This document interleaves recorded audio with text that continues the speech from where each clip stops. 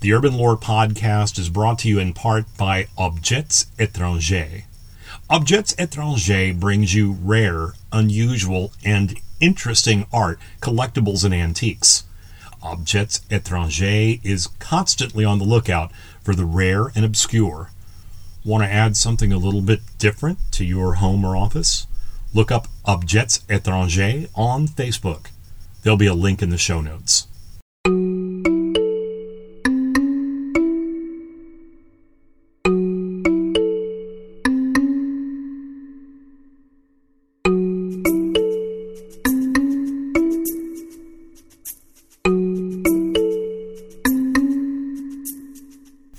Welcome back to the Urban Lore Podcast. I'm your host, Tom Castaños. It is very often said that everything is bigger in Texas. Well, that may or may not be true. Certainly it's a big state with a lot of real estate, a lot of ground to cover. So in the realm of cryptids, we'll talk about the idea when you have as much ground to cover as you do here in a state like Texas, can there be creatures that we just don't know about? Specifically, I'm referring to something that I actually remember quite well from my childhood. It was February of 1976 when two school teachers who were each driving in separate cars in kind of a rural area of Bexar County, the county that San Antonio is in, both spotted what they said looked like a pteranodon or a pterodactyl, two of them actually with wingspans stretching 15 to 20 feet wide.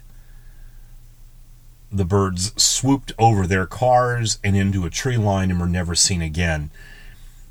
Now, obviously, the local media once again took flight, pardon the pun, and stories of these enormous birds started popping up all over South Texas, even going all the way down to the Rio Grande Valley near Harlingen, Texas. It really spawned almost 2 decades of random on and off stories of these immense birds. They didn't appear to be dangerous in any way. They weren't attacking cars or children or anything of the sort, but certainly any animal that has a 20-foot wingspan is going to catch your attention. Were there any photographs of the birds taken? No.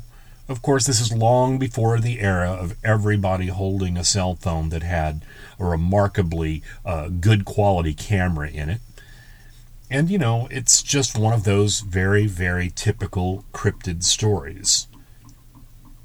The largest birds that we find in South Texas, actually it's a really tight race between two species.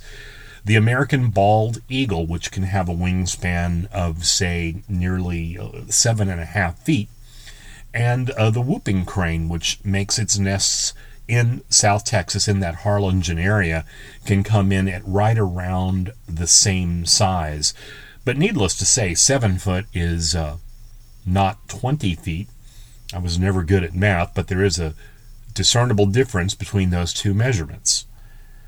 Herein lies maybe the bigger story when it comes to things like cryptids.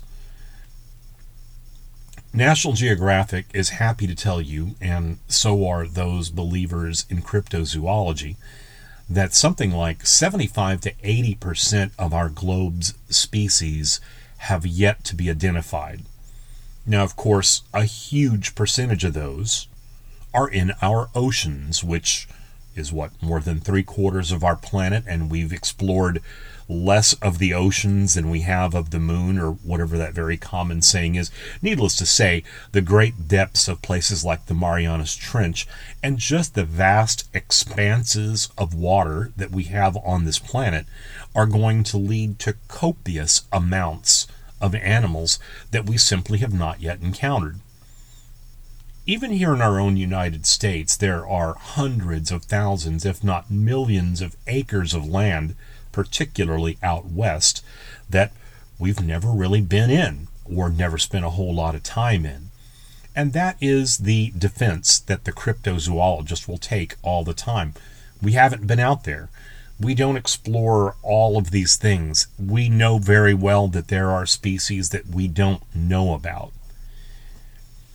That's a valid argument, but when you put it on the other side, the biologist will typically tell you that's true, but the species that we don't know are typically not vastly different than the ones we know. They're variations of a kind. Whereas we may find new species of birds and lizards and maybe even bears. What we don't have in the American Northwest is a large ape. If we want to go the Bigfoot direction, or the numerous lake monster stories that we have, like Ogopogo or Loch Ness, in these very restricted bodies of water. So the biologists point to the fact that we don't have anything similar, therefore. So there is the conundrum, and it really is just going to depend on which side of the argument that you particularly fall into. It's easy to say that we don't know everything, and that is certainly a true story.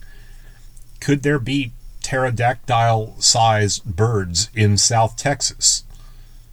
Well, I imagine there could be.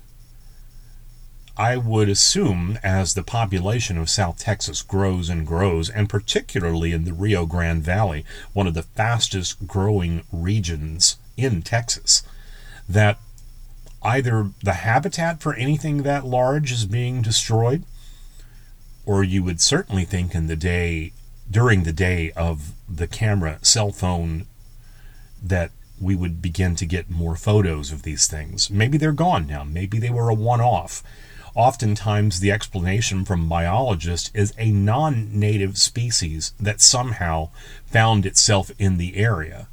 A condor or something that typically would not be found in South Texas.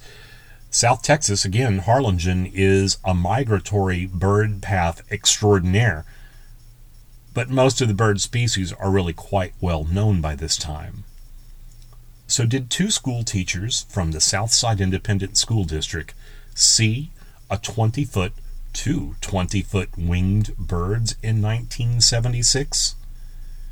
Or was it an optical illusion of a much smaller, although large, animal that they simply couldn't identify at the time? We'll likely never know the answer to that, and in true cryptozoological form, until we have a body, until we see one definitively on film, it will stay in the realm of cryptozoology.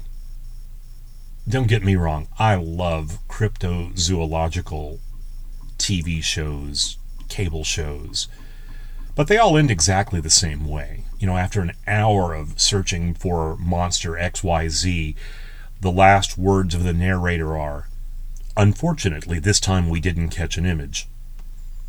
Because if they did catch an image, it wouldn't be on some third-rate cable channel, would it? Have you seen something you can't explain? If you have, drop us a line at Urban Lore Podcast, all one word, urbanlorepodcast@gmail.com, or you can follow us on Twitter at Urban Lore Pod and interact with us that way I should say. And if you know any little cryptids that you think would like the podcast, please let them know about it. If you listen to us on iTunes, certainly subscribe or like, and rate us 5 stars. Leave us a review. For the Urban Lore Podcast, I'm Tom Castaños.